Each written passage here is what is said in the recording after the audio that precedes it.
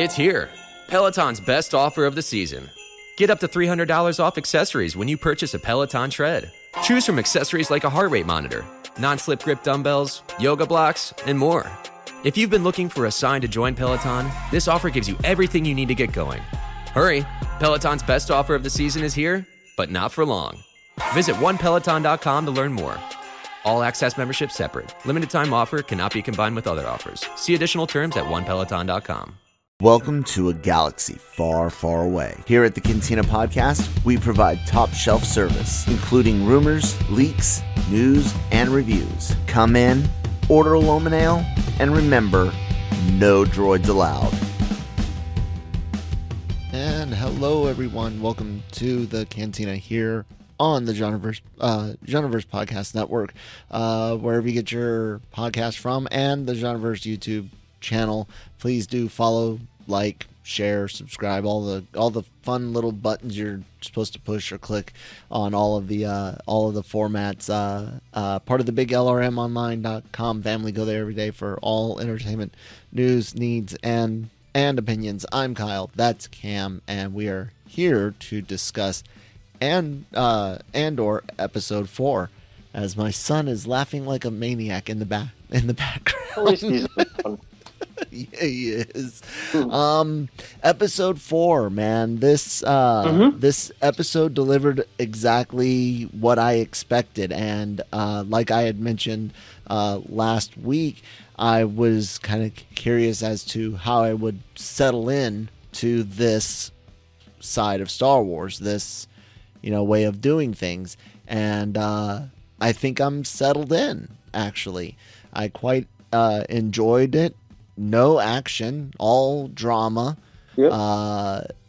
I do have one technical complaint, and it's one that happened. Many people had issues with going back to the trailer, and that is the AK-47 blaster. I think that's one of the laziest, most awful choices they made, because it's not just in one scene, in one establishing shot, and it's not just one. There's multiple, and it's just I agree 100% on that. It's just wouldn't have taken much work for the art department just to add some stuff to that to make it look slightly different. Borrow stuff you've already had and just either add an attachment or break something off. Ta-da! New weapon. Yeah, I mean that's literally all it needs. But it's too. Like, as I said in my review of it, unless they're trying to say that Kalashnikov designed the perfect rifle in the universe, you know what I mean? And that's why everybody else has come up with the same thing. I'll say this: it's one of the it's like the only good thing to ever come out of socialism and communism. So hey,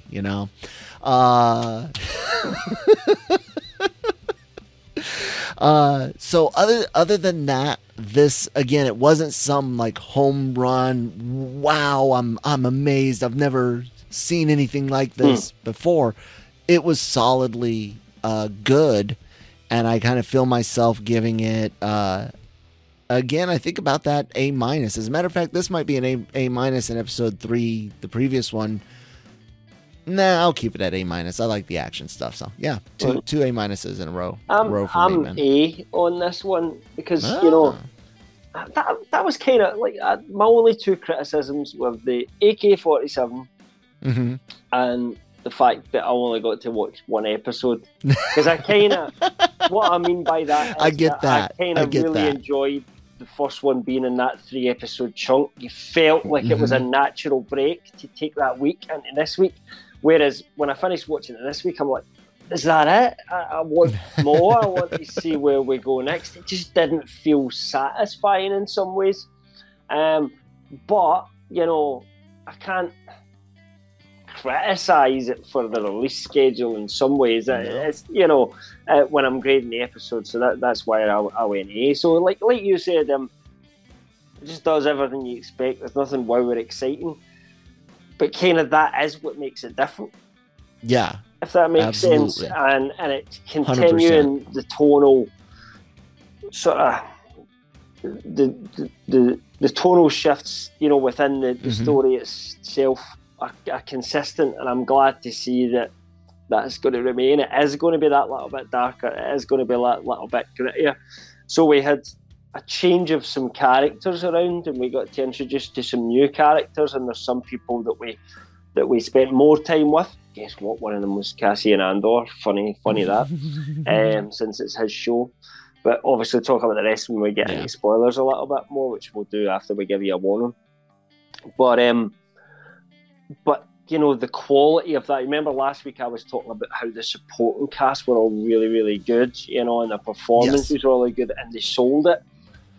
That was again there with the new people that were brought in. There was people in very minor roles, some that might become larger as it goes forward, and everybody was just really, really good. And again, they went to the well of British TV veterans, you know, which is just a good standard, quite frankly, you know, of actor that maybe aren't that well known to a lot of people in America. Although the one guy that would have been very recognisable to some people, or there was two people that might have been quite recognisable because they were both previously in Game of Thrones. And Christine recognized one. Well. Some Which one? The guy? female. Oh, the female. Yes, the with the rebel female group. was her name in Game of Thrones was all we know was the Waif. She didn't have a name. She was like an assassin. So she was an odd character, but she was really the one really with good. the faces. Was she that? Yes. That was the whole Arya faces thing that was going on at the time. Okay. Correct. Yeah. And it was Arya. I vaguely that ended up remember killing her. because I was the one that said it. Christine was like, she looks familiar. I think I've seen her in something before. I was like, what? Like a Game of Thrones or something? I guess it was in the back of my mind because I didn't watch all of it right away. And, yeah. You know, but I didn't watch the whole series. I watched chunks with Christine, and the only season I actually saw all the way through was season 5. But anyway, sorry, I sidetracked us. Amazing, because one of my favourite episodes was in season 5 as well. Hard Home. What Zombie happened in that one? The big zombie attack. Oh yeah, that was intense, man. I mean, that's kind of why I watched it. I had enough knowledge from bits and pieces from Christine because it wasn't a bad show. It's just not my cup of tea. But we got to get back on Star Wars. We do get back on Star Wars. But the other guy that was also from Game of Thrones was he played a character called Qyburn. I forget his name in Andor, but it was the most senior Imperial that we meet in the show.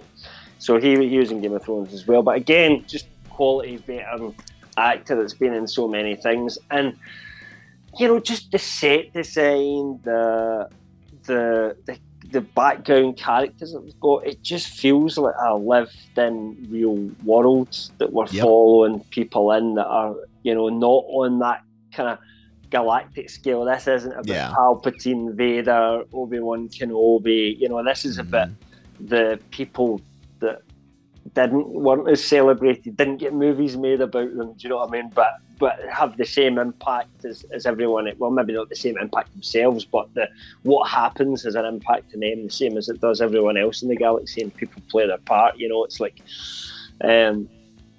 it's almost like Bothan Spat, you know, or if it was just one guy called Manny Bothans, which I've always liked that theory. Just this one guy who was a hero. I want to see that Disney Plus series. Manny Bothan, anyway, I'll move on. So we've given our grades. We've both said we're really, really happy, and we've given some kind of vague stuff. So will we just give the spoiler call and get any specifics? I think let's start talking. Let's start talking Andor and the Rebels. Spoiler warning, everyone. There you go.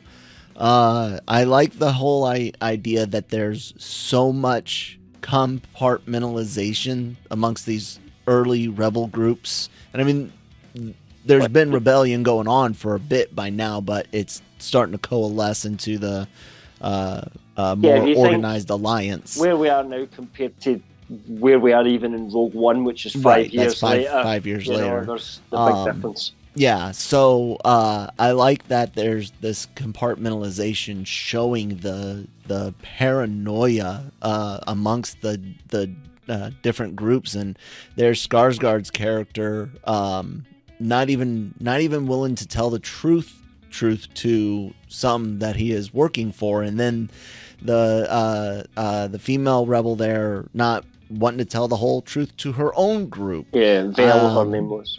Yeah, the amount of paranoia and distrust, but desperate need to trust enough is on display, and it creates a really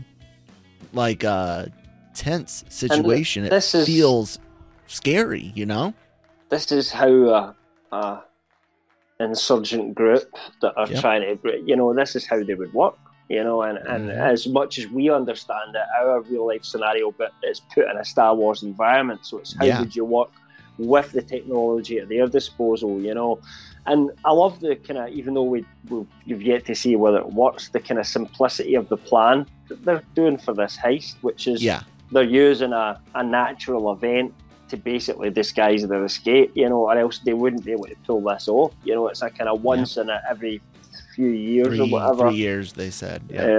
Chance to kind of pull this off, and that's why they need to make it work.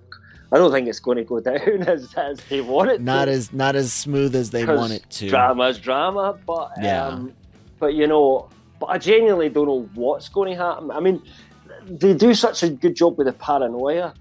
Can you say for certain that entire team, there's none of them are really double agents or something like that? Yeah. I mean, you couldn't, could you? I mean, really, at this point? there the only one seems you can to be for Cassian.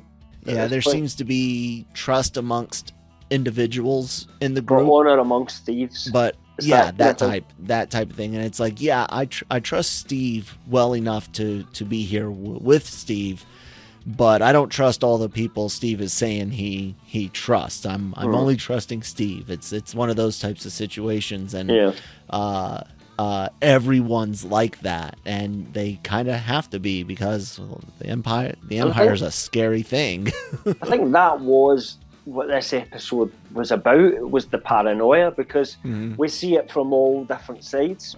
I mean, maybe not so much the Imperial side, but we see how attentive they are to detail in terms of tracking shit down and how on top of things they are, because we've often painted the Empire as bumbling clowns in Star Wars. Just look at The Last Jedi, Rise of Skywalker, bumbling Imperials. Compare that to Empire Strikes Back or A New Hope Imperials, and you think they don't seem as comical. They seem more switched on, and and not just. And then you get, again, I got that feeling from Krennic and those around him in Rogue One, and that's kind of what I buzzing about, what the feeling I'm getting from this as well. So I'm really happy to see the Imperials. And that's something I've been saying for a long time. Let's see more from the bad guys' point of view. Yes, absolutely. I'm down with it. And they're actually kind of the next part to discuss is the Imperials. Hold on, I'm writing down the timestamp. Meeting the Imperials and seeing their version of paranoia, which of course is positioning.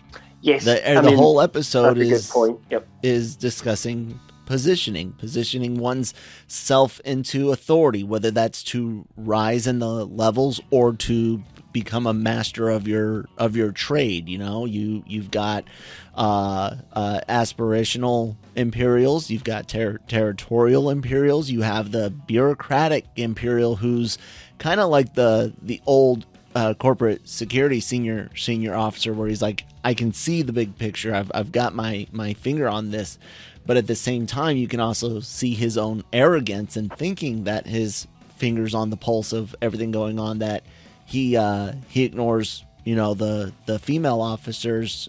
Hey, I'm on to something here. And he's like, the other guy's got more experience, so I'm gonna side with this, and if you find anything of note, let me know.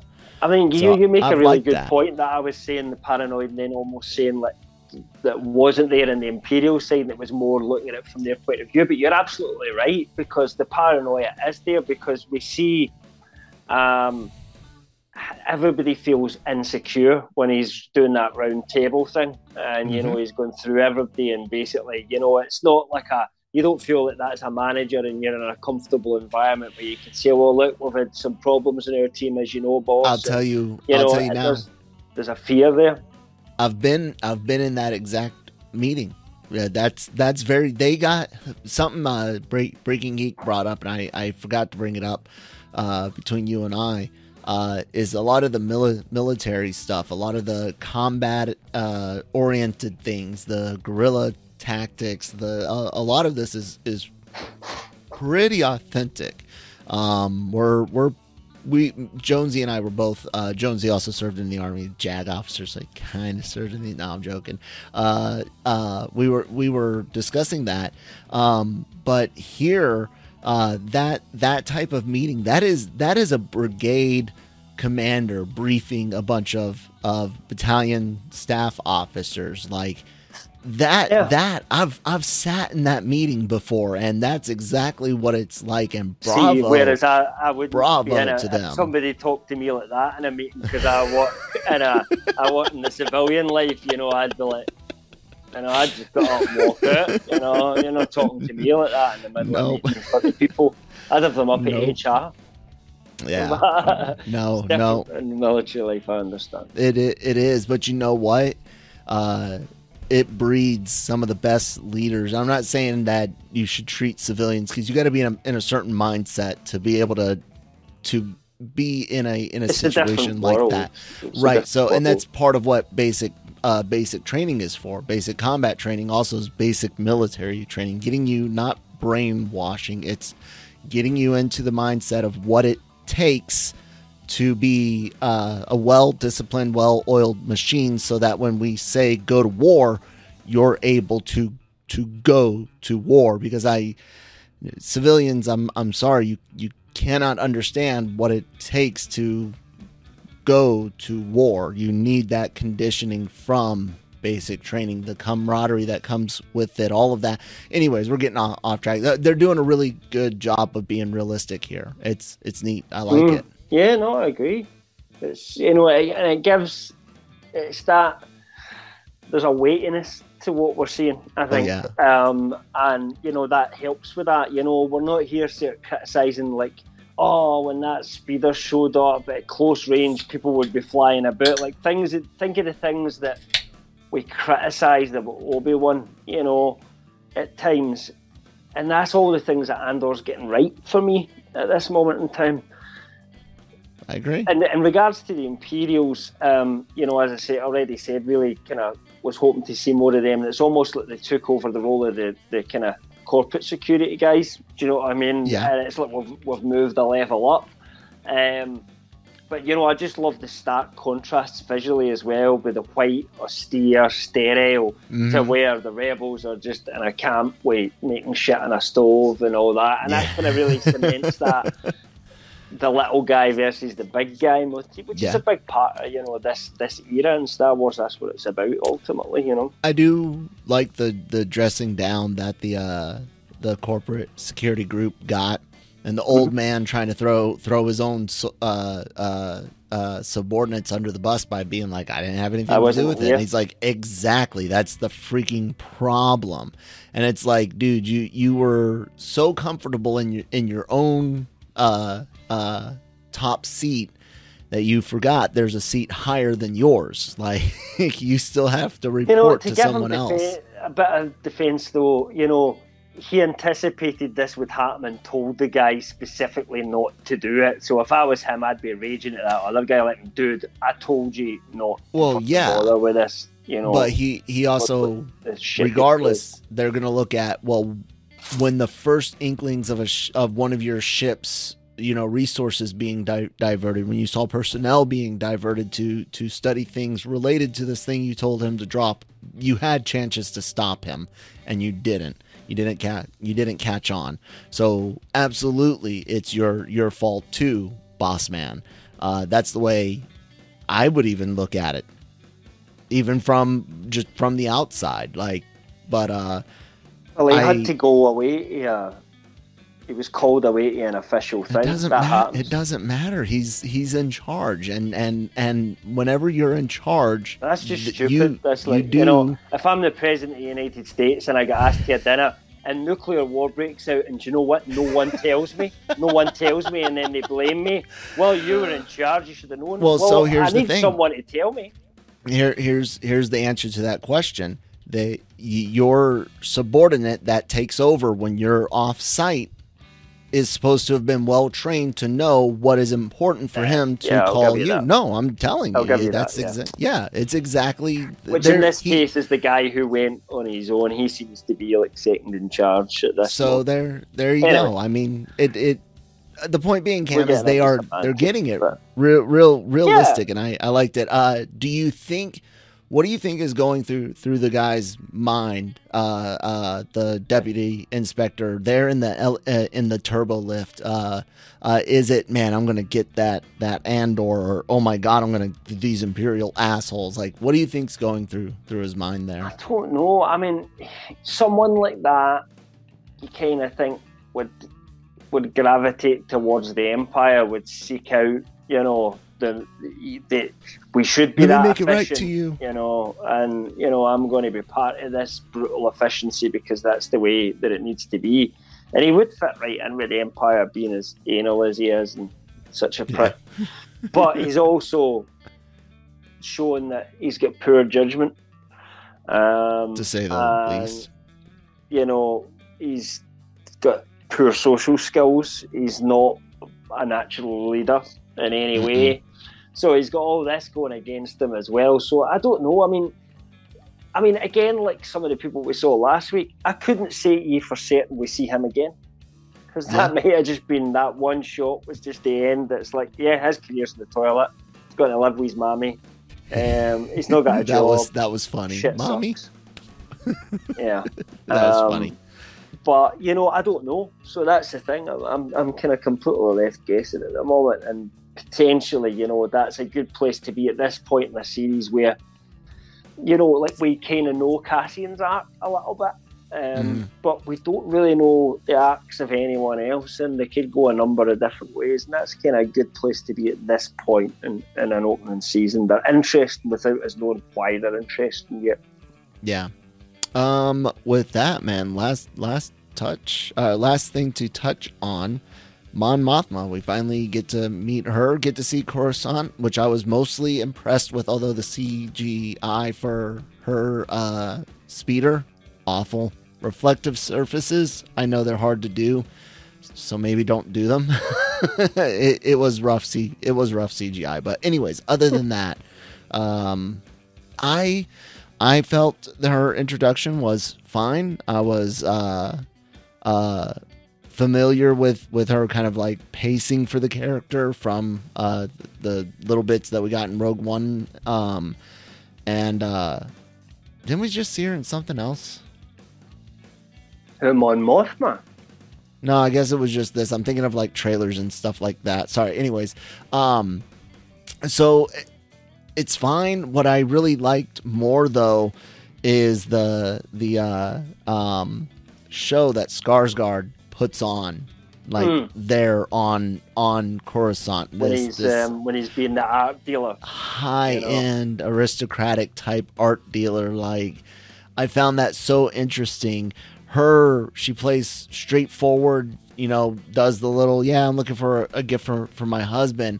But hers is a completely different type of drama. You start seeing that there's a rift in her marriage, even where the husband might not be, he doesn't seem to know politically active at all. He's rubbing elbows with Imperials because, hey, they're just happen to be the ones in charge. You're a senator. You're in the system, so So it's an interesting. Clearly, not being completely open and honest with him in terms of what our true values are. Yep, it's an interesting element to the show. I'm still more interested in the Skarsgård character, but what do you think of Mon Mothma? I mean, I thought those two were the best things in this episode, either on their own or in the interactions with each other. I thought they were just fantastic. The acting performances that's going on there. Those two stood out to me. I thought Genevieve O'Reilly was great, and I kind of wish we'd saw more of her in other things now, because Mon Mothma is actually such a good character that I think fans have seen this now and thought, why didn't they bring Mon Mothma back into the sequel trilogy a little bit? Because the actress that played her in Return of the Jedi was still alive. They could actually, or is still alive at the moment. They could have done more with that. You know, that might have been, but then we didn't get any politics. They didn't want politics. That's the problem with the sequel trilogy, was we didn't find anything out. Mon Mothma was presumably had retired, was sitting on that planet, living life under this new republic, and then, oh shit, what's that big laser beam? Bam, and she was dead. That was it. On their stupidly rotating. That was one of the dumbest decisions to have the capital rotating. That, oh God, Disney, I hate you sometimes. Sorry. Carry on, Cam. No, you're right. You're right. So, you know, she is an interesting character because she's kind of, at this point, she's not a leader of this rebellion. She is someone that is using the position she does have to try and help basically against the rebellion, against the thing that she's working in. You know, that's the position she's in at the moment. She's not the leader yet, and yet she becomes that going forward. So we're seeing the kind of early stages of her, and with the paranoia, everything, the kind of the way that they, you know, that they have to work to, you know, to avoid, you know, the fact she's got a new driver every day. You know, everybody's spying in these centres all the time. It's like secret police under, you know, in the Nazi regime, or, you know, or the KGB under the Soviets. You know, if you're speaking or doing anything against the state, they're going to be right on top of you. And she understands that, and she understands the dangers involved, but she still wants to help. You know, I thought it was great. In fact, I just, there's one thing I do want to talk about, which is one of the criticisms that I am seeing from some Star Wars fans at the moment. So I wanted to get your opinion on it. Sure. When I wrote my review, a lot of people had said they're falling asleep watching it. I don't think this is a show for everybody. And, you know, if we take the demographic of people who like Star Wars, they might not be people who like deep programs, you know, that like this kind of slow burn character-based drama. You may have watched something like Breaking Bad and thought, that was a lot of shit, I don't like that, but I love Obi-Wan Kenobi because pew pew pew, you know, action. And I don't mean to be like, I'm not trying to sound superior or other people inferior. What I'm getting at is that people do have different tastes, you know. And I'm one of those people with different tastes. Yeah, I mean, but not in this situation. Yeah. But we're on the same page here for the most. So we're kind of in a bit of a love-in with this at the moment, and we're loving this slow character-based. But what I'm getting at is that I don't think everybody in the Star Wars fan base likes it like we do, because for some people it's just too slow. It's not exciting enough for what they think Star Wars should be. And you know, when it comes to that, I mean, you're right, and I would say that there's probably a good hard line around the prequel appreciation parallel. We'll call it that line, but where people that love the prequel trilogy, I have a feeling they're the ones that aren't as necessarily into this as much. And then of course even younger aren't necessarily going to be, they want pew pew, right? Yeah, I mean, to be fair, I'm not so much talking about people that aren't quite mature enough to because I think it's not a show for kids, really. It's not even inappropriate. I just don't think that exciting. I'm not even talking on a maturity level like you're immature. I'm talking in generational taste. I'm talking what appeals to the generations. If you look at the shows like Breaking Bad and dramas, who's the big audience? Yeah, they're massive shows, but think about everyone that we a lot of Gen X, a lot of older millennials, and then a crap ton of boomers watch those types of shows. And I'm not saying that Z doesn't, shows, but yeah. Really, are they, though? That's what you think about it. I guarantee you there's probably more people tuned in to watch Obi-Wan Kenobi than they did the Better Call Saul finale. Yeah, absolutely. Right? I may be completely wrong, so somebody will put in the comments, shut up because this happened, blah, blah, blah, blah, blah. But that's what I've got in my head, because it's not everyone's cup of tea, whereas Star Wars reaches a bigger demographic. And I think that you'll find a generational variable in this that plays heavily. And again, that's not. I mean, it is saying one thing. It is, in my opinion, that some younger generations, mostly mine and the Zers, Zoomers, whatever, you guys appreciate much more simplicity, and that's fine. I'm not calling you dumb. I'm not saying that it's less intelligent. I'm saying you appreciate more things more simplistic. And that's fine. I don't. I like a little bit of texture to my entertainment, and Andor's delivering that. Yeah. Just on that point, there was a poll I read recently on Rings of Power, and it was age group of people who think the show is a bit slow. Mm-hmm.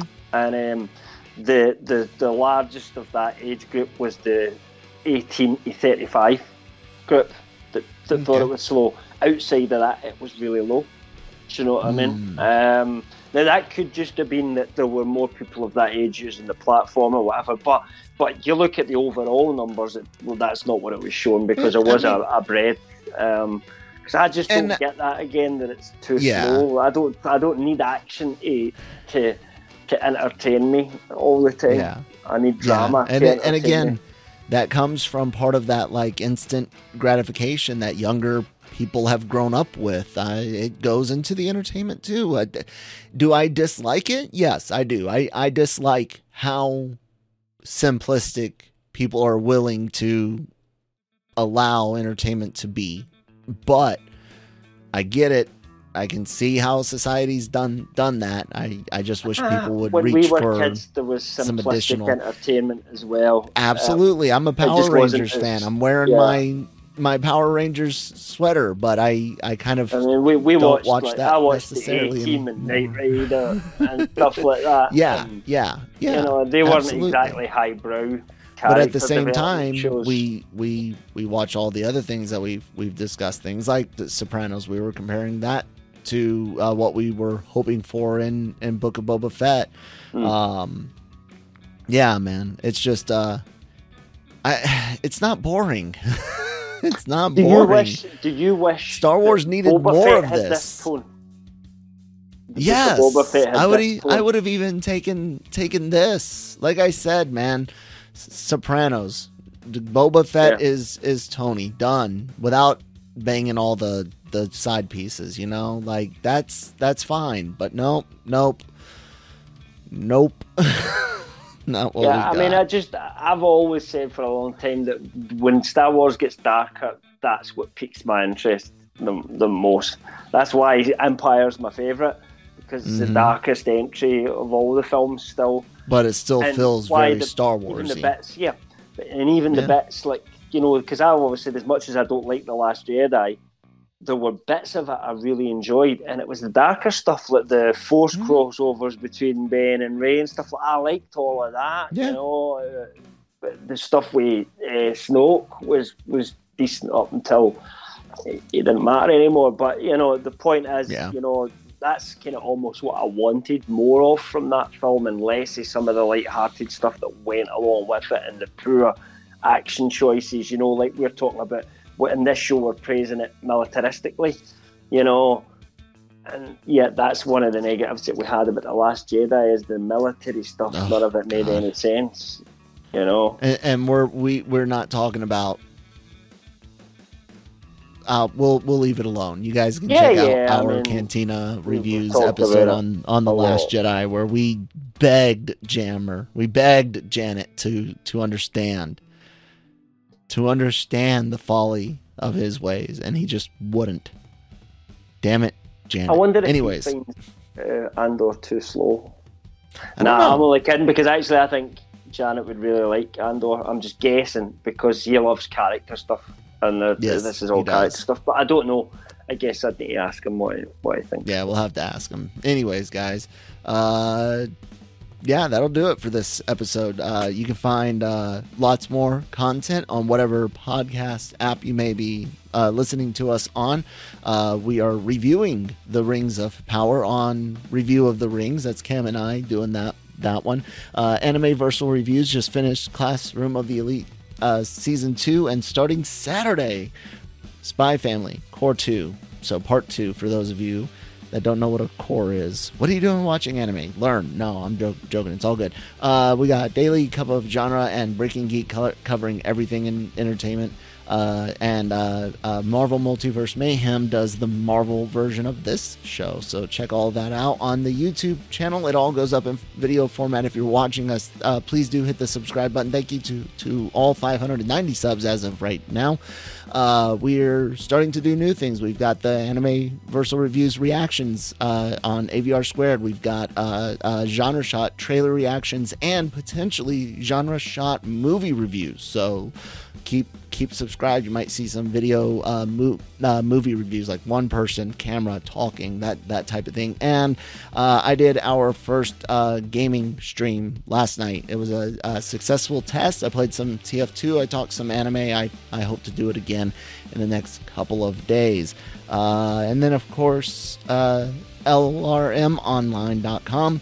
Every day for all entertainment news, needs, opinions, written pieces, Barside Buzz. We look at rumors and leaks and all sorts of good stuff. Written reviews, celebrity interviews. Those also go up on the LRM YouTube channel.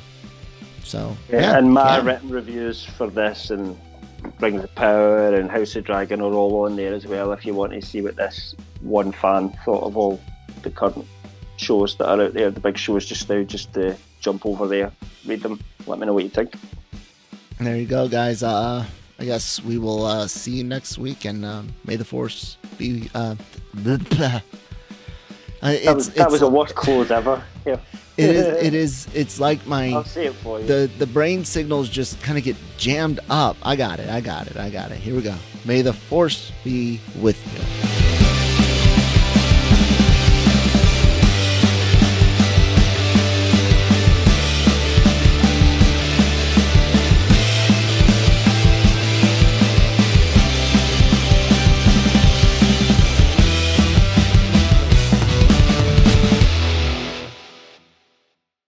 Mary redeemed a $50,000 cash prize playing Chumba Casino online. I was only playing for fun, so winning was a dream come true. Chumba Casino is America's favorite free online social casino. You too could have the chance to win life-changing cash prizes. Absolutely anybody could be like Mary. Be like Mary. Log on to ChumbaCasino.com and play for free now. No purchase necessary. Void where prohibited by law. 18 plus terms and conditions apply. See website for details. The voice in the preceding commercial was not the actual voice of the winner.